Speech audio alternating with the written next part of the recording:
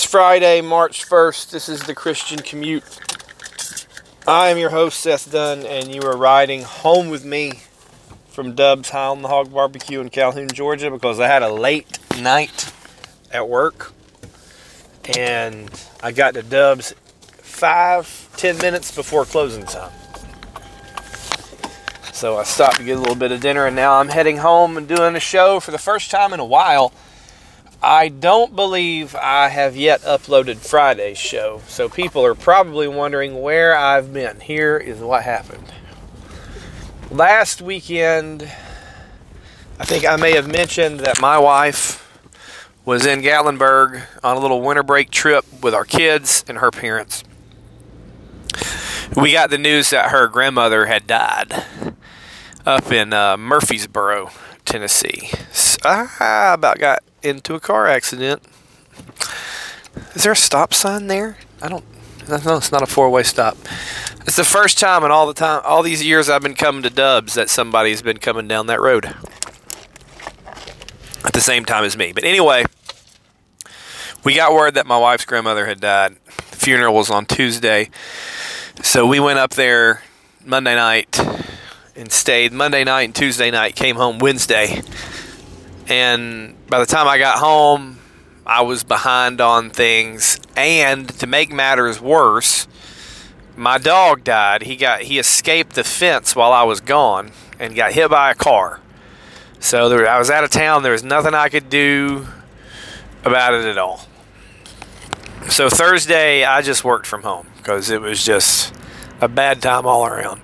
So I worked from home on Thursday, so only today have I come back to the office to do a show. So that's where I've been. That's why there's been no shows, and that's why I haven't uploaded Friday's show. So hopefully I'll get caught up on my uploads this weekend. It's rainy, so there'll be no soccer on Saturday. So hopefully I'll get caught up on that. I have a full show for you today. I don't know what's in the water out there.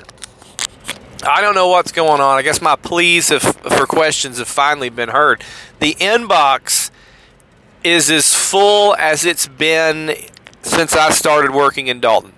I don't think it's been this full in 2 years. So just off the top of my head, not counting today's question, I think I got 1, 2, 3. I want to say I have 5 questions in there.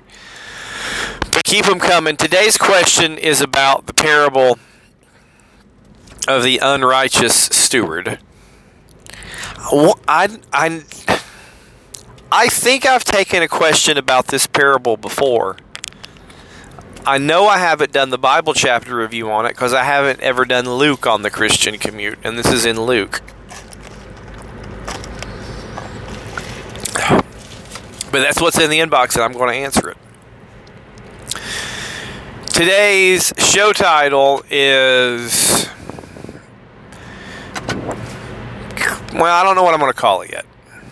It's basically about SBC presidential candidates, and maybe I'll call it no better than Clint Pressley. No better than Clint Pressley, and we'll get to that as soon as we do the Bible chapter review. We are still in Matthew chapter 28.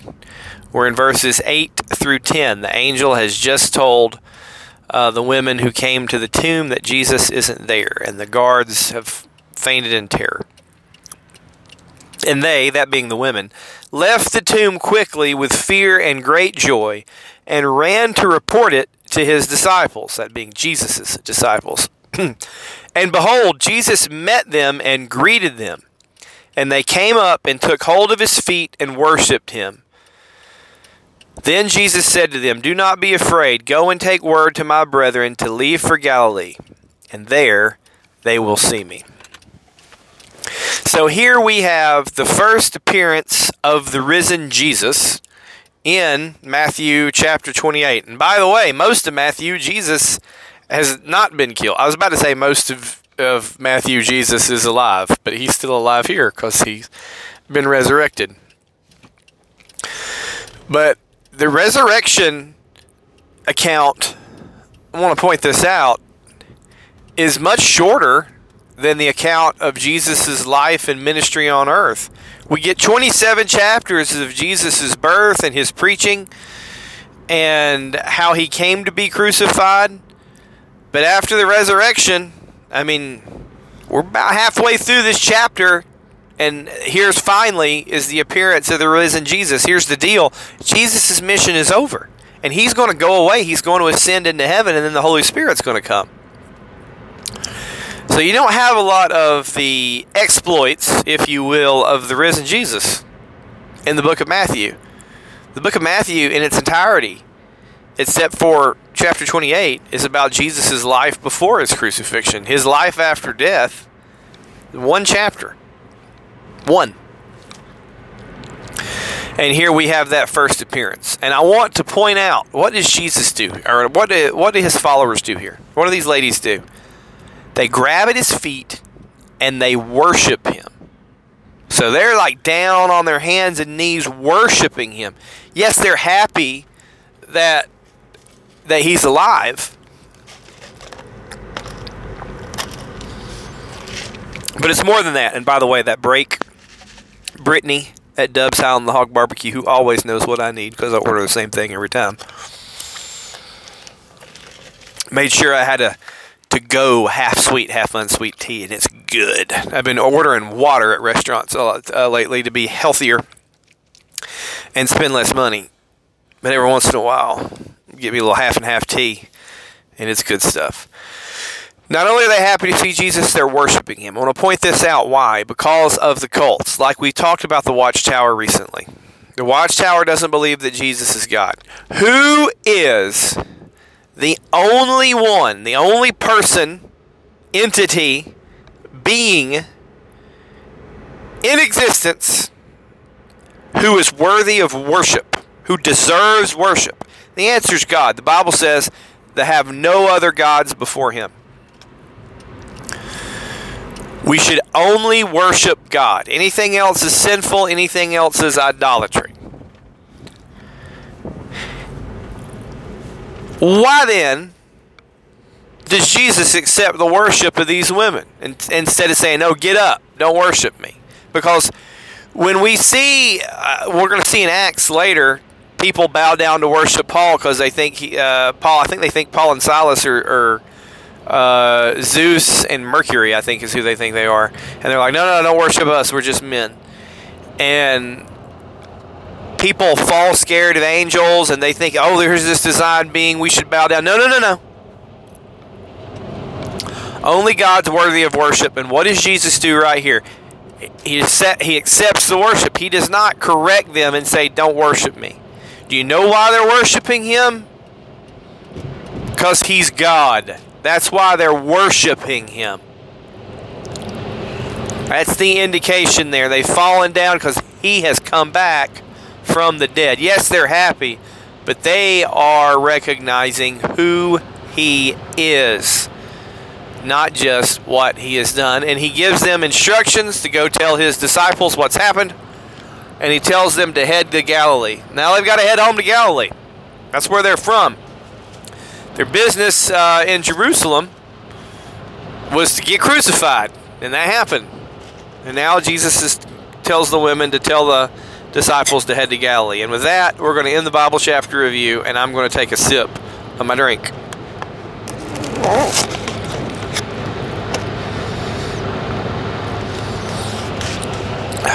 Oh, hold on. Nothing like sweet tea in a styrofoam cup. All right. Now let's go to the inbox. Do you have a question about Christian theology or apologetics? If you do, you can write to SethDunn88 at gmail.com. SethDunn88 at gmail.com. This question comes from Arkansas. Rendell in Arkansas writes in, and he has a question about the parable of the unrighteous steward. Luke chapter 16, verses 1 through 3. If you want to, you can pause the show and go read it. So pause, unpause. And here's Rendell's question. Why does the master seem happy about being ripped off by the unrighteous steward.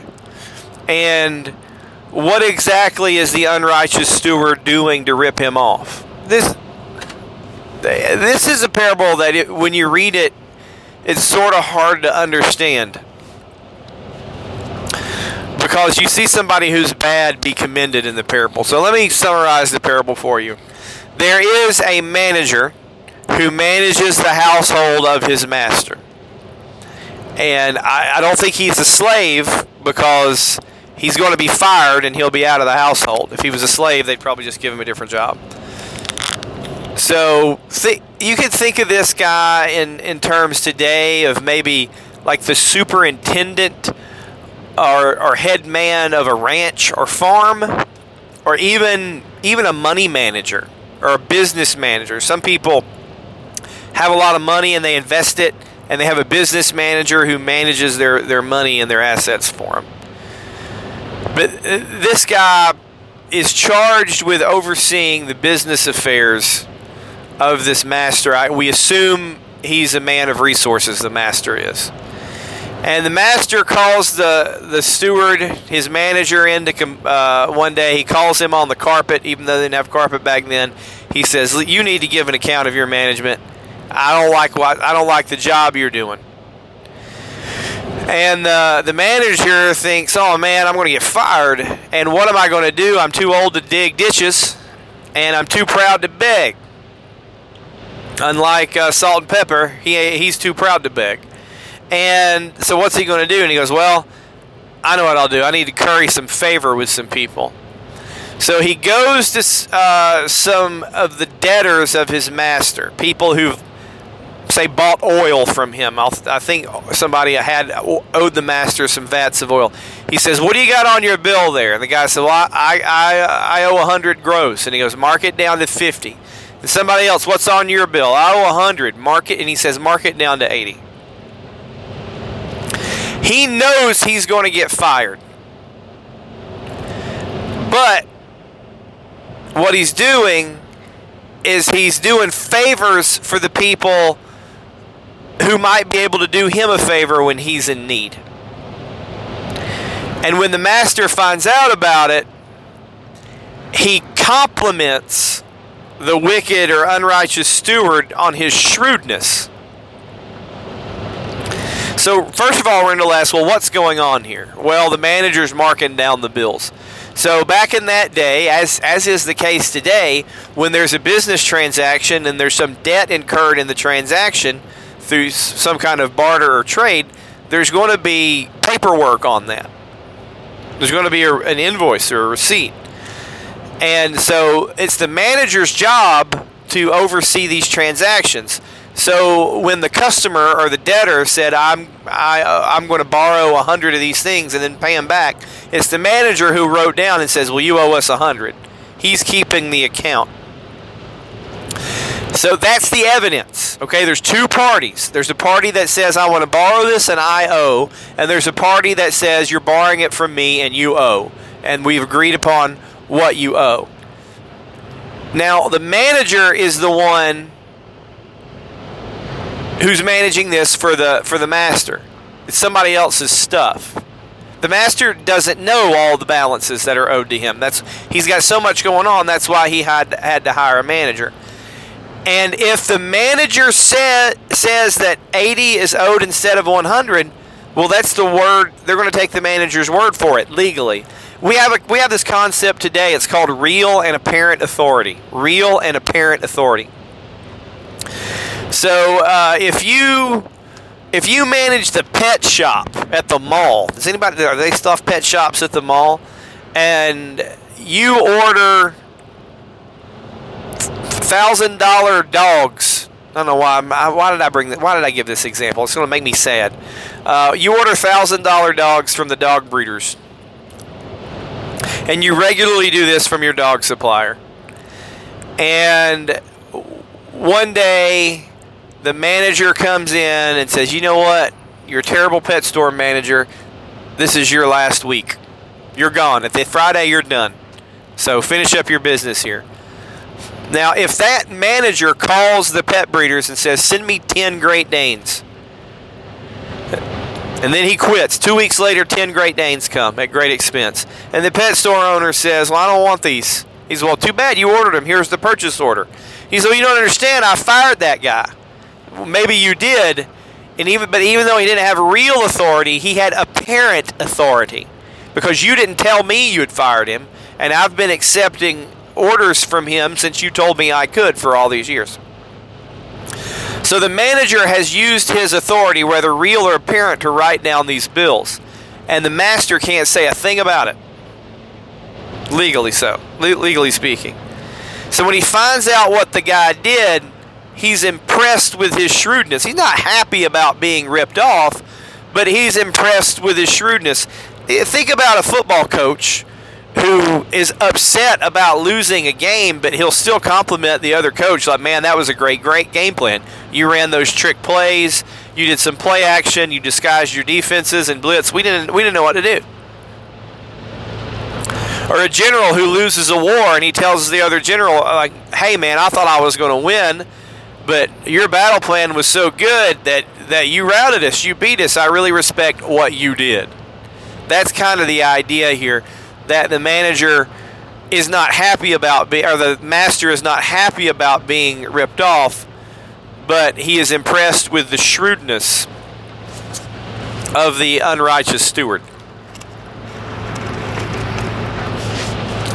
And then Jesus makes a comment about using the wealth of this world to win friends in this world.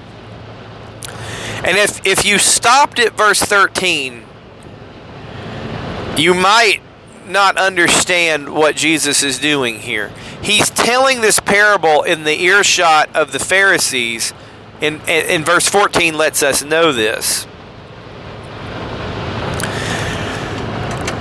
He's condemning the Pharisees as lovers of money and the people who love the wealth of this world and use it wrong.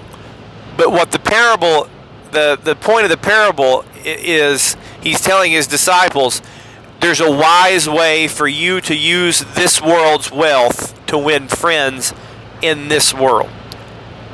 But then he goes on, he says, he who's faithful in a small thing will be faithful in many things, and he who's faithful in a large thing will be he who's faithful in small things can be trusted with a large thing, and who's not faithful in a large thing can't even be trusted with a small thing. So this unrighteous steward, by the way, can't be trusted. Jesus is encouraging good stewardship to the disciples, and saying if you're faithful with little, you'll be entrusted with much in the kingdom. But if you love money, you're like this unrighteous steward. And you know who's like them? The implication is in verse 14, the Pharisees. They're bad guys. They love money and they're unrighteous. I mean, it plainly says that in the text. The Pharisees love the money of the world. They love money. But the wording of the parable is very confusing. It's very strange compared to the other parables. And you have to sort of step back and think about what's going on to understand that the people of the world are going to do worldly things to gain worldly wealth. We're not to be like them. We're to use worldly wealth the right way. So, Rendell, thanks for writing that in. Now I'm in a situation where I have a stop. I have to stop at the post office and get some checks out of the P.O. box for my neighborhood. And I'm going to have to pause the show. So here's what I'm going to do. I'm going to pause the show now. And then when I get down at the post office, hopefully I will remember to unpause the show. And then I'll do the show topic on my way home from the post office. It's a short one. I almost forgot. So let's talk about the no-win situation in the SBC president race. So to me, it used to matter and it mattered a lot, who became the president of the Southern Baptist Convention, because I thought this is the direction of a good and important entity or organization. Now I think the Southern Baptist Convention is past the tipping point And it really doesn't matter who's in charge. One guy is probably worse than the next. And if anybody decent ran, they would lose. It's like, look at the United States, okay?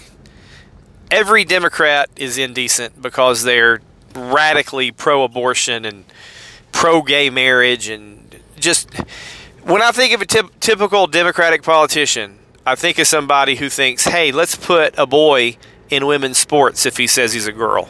That's just, it's crazy backwards. And Republicans, well, you run in Donald Trump. He's a horrible person.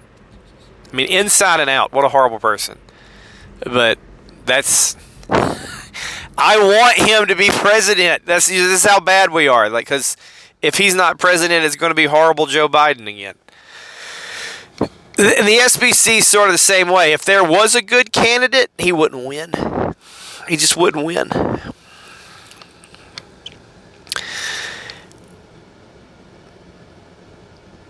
But you still want somebody decent, don't you think, running that ship? So I've thought about, let's talk about the candidates who are coming up. And Clint Pressley from North Carolina was one of the very early candidates named. Now, this is a guy, he's got a big church. He's not quite a mega church pastor. I think he had the support of James Merritt. You know, my headset is wearing out. It's starting to fall down. And I'll just put it this way. Clint Pressley shouldn't be a pastor. In my opinion, he shouldn't even be a pastor, much less be running as a pastor for SBC president. Here's why. I don't think Clint Pressley has been a good manager of a Christian household. I don't think he should be a pastor of a 2,000 or 20 member church because the qualifications are the same. Okay. And I thought about, well, let's write an article at Pulpit and Pen, and I'll say why. And then I thought to myself, let's say I write an article with all this damning information on it. And I published the article in June. And everybody's, oh, well, I didn't know this about Clint Pressley. Who would be the next guy up? It'd be somebody like James Merritt, who's just as terrible. And I thought, you know what? I'm not even going to put the time in to do it. But just let me give you an idea of the kind of man who's prominent and looking to be in charge in SBC world. And by the way, I'm going to go ahead and make a bold prediction. I'm going to say that Clint Pressley beats out David Allen. I'll talk about David Allen later, maybe on another show. I just found out David Allen is going to be nominated to be the SBC president. So, Clint Pressley's, I'm going to say he's the favorite of the platform. And if you keep up with Southern Baptist life, you know what I mean by the platform. The guys up on stage in the official positions who really could care less about what rank and file SBC members and pastors think. It's the platform will tell you what to believe. It's like Mother from the Pink Floyd song. Platform's gonna check out all your girlfriends for you. The platform won't let anyone dirty get through. The platform's gonna keep baby healthy and clean. Ooh, baby, you know you'll always be baby to me. The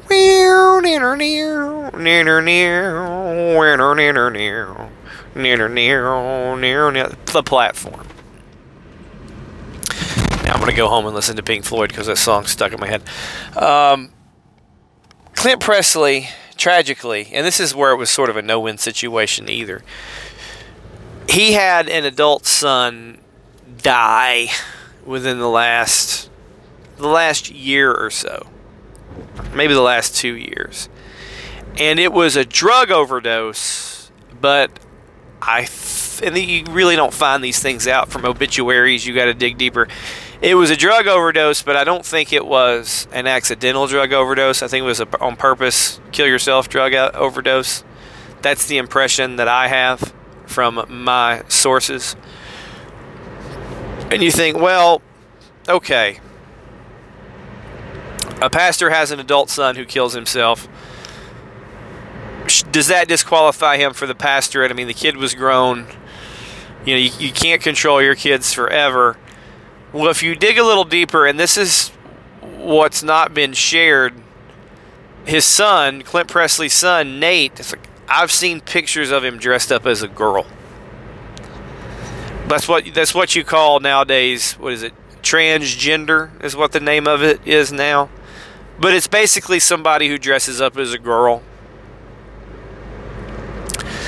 So you think, yeah, he was troubled. Well, you know that if he dies of a drug overdose. Listen, if you die of a drug overdose, you're troubled. You're either troubled because you had a drug addiction, troubled because you were abusing drugs. Maybe it's the first time you ever took drugs, but if you're in the right state of mind and you're not taking drugs, or if you kill yourself with drugs, it's trouble.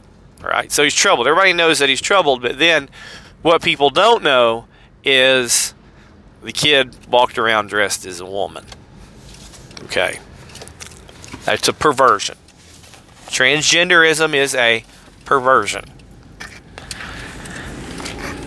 And here's the deal. I don't think transgenderism just happens overnight. If you have a child who is living in your house and exhibiting these symptoms as a teenager, or tendencies, whatever you want to call it, I don't want to call it symptoms like you have AIDS or COVID or something, but somebody who is exhibiting these tendencies, you can tell when that kid is living in your house, especially when he's a teenager. So when the Bible talks about a pastor having children who believe and being a good manager of his own household, I don't think that's talking about, say, 50 or 60-year-old children. And people back then, if you were 50, you were an elder. Who in the world had 50-year-old children back then? You didn't live that long. You were dead. I don't know that it's talking about 30-year-old or 40-year-old children. And I don't know that it's talking about 5-year-old or 6-year-old children, because pretty much all 5-year-olds and 6-year-olds believe, because you just tell them to. When it's talking about children who believe, and you're talking about somebody who's old enough to be a member of your household, and then you think you've got a son who dresses up like a girl who's a transgender, you don't have a child who believes. And yeah, he lived his life and eventually moved out and he killed himself, but it's like, what were you still doing as a pastor, Clint Pressley?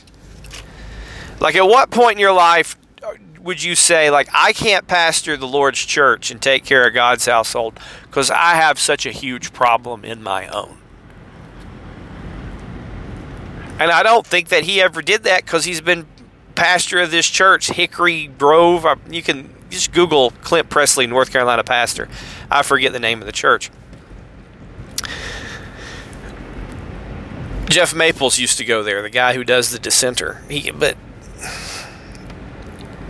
instead of taking a step back, this guy's trying to go even further. And this is how SBC life works. Like, you have a guy who's not even qualified to be a pastor, and now he wants to take on more. Be the president of the SBC too, the whole Southern Baptist Convention. When he really should have just went and got another job and quit and tried to look after his family. Maybe his son would have still ran around in girls' clothes and still OD'd on drugs. I don't know. But I just know if you've got that situation at home, you don't need to be a pastor, and I think that's biblical. So what can we do at Pulpit and Pen? Write a story? You can't write a story like that. You got to think, like, what about the kid's mom? What about the family? You don't want to put this out there publicly in a story, and that's what the secular media would do to somebody running for office in October, to probably sink them for the Democrats, like they did to Roy Moore. That's a great example. Look what the news did to Roy Moore when they needed when the left wanted that Alabama Senate seat. I really don't want to run that play in denominational politics. So you lose if you run the play in denominational politics. And by the way, you lose if you sink Clint Pressley in June, because they'll just replace it with somebody who's even worse. And that's the tipping point problem. Maybe I'll call this Clint Pressley and the tipping point.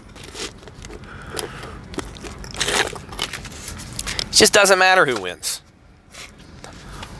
because the people voting and giving money don't have any sense. Thanks for listening, or, they have some, but not a lot. Thanks for listening to The Christian Commute, Lord willing. I don't want to paint with a broad brush. Lord willing, I'll be back with you again tomorrow. As always, God bless, and as always, remember, Christianity is not about getting saved. It's about being saved.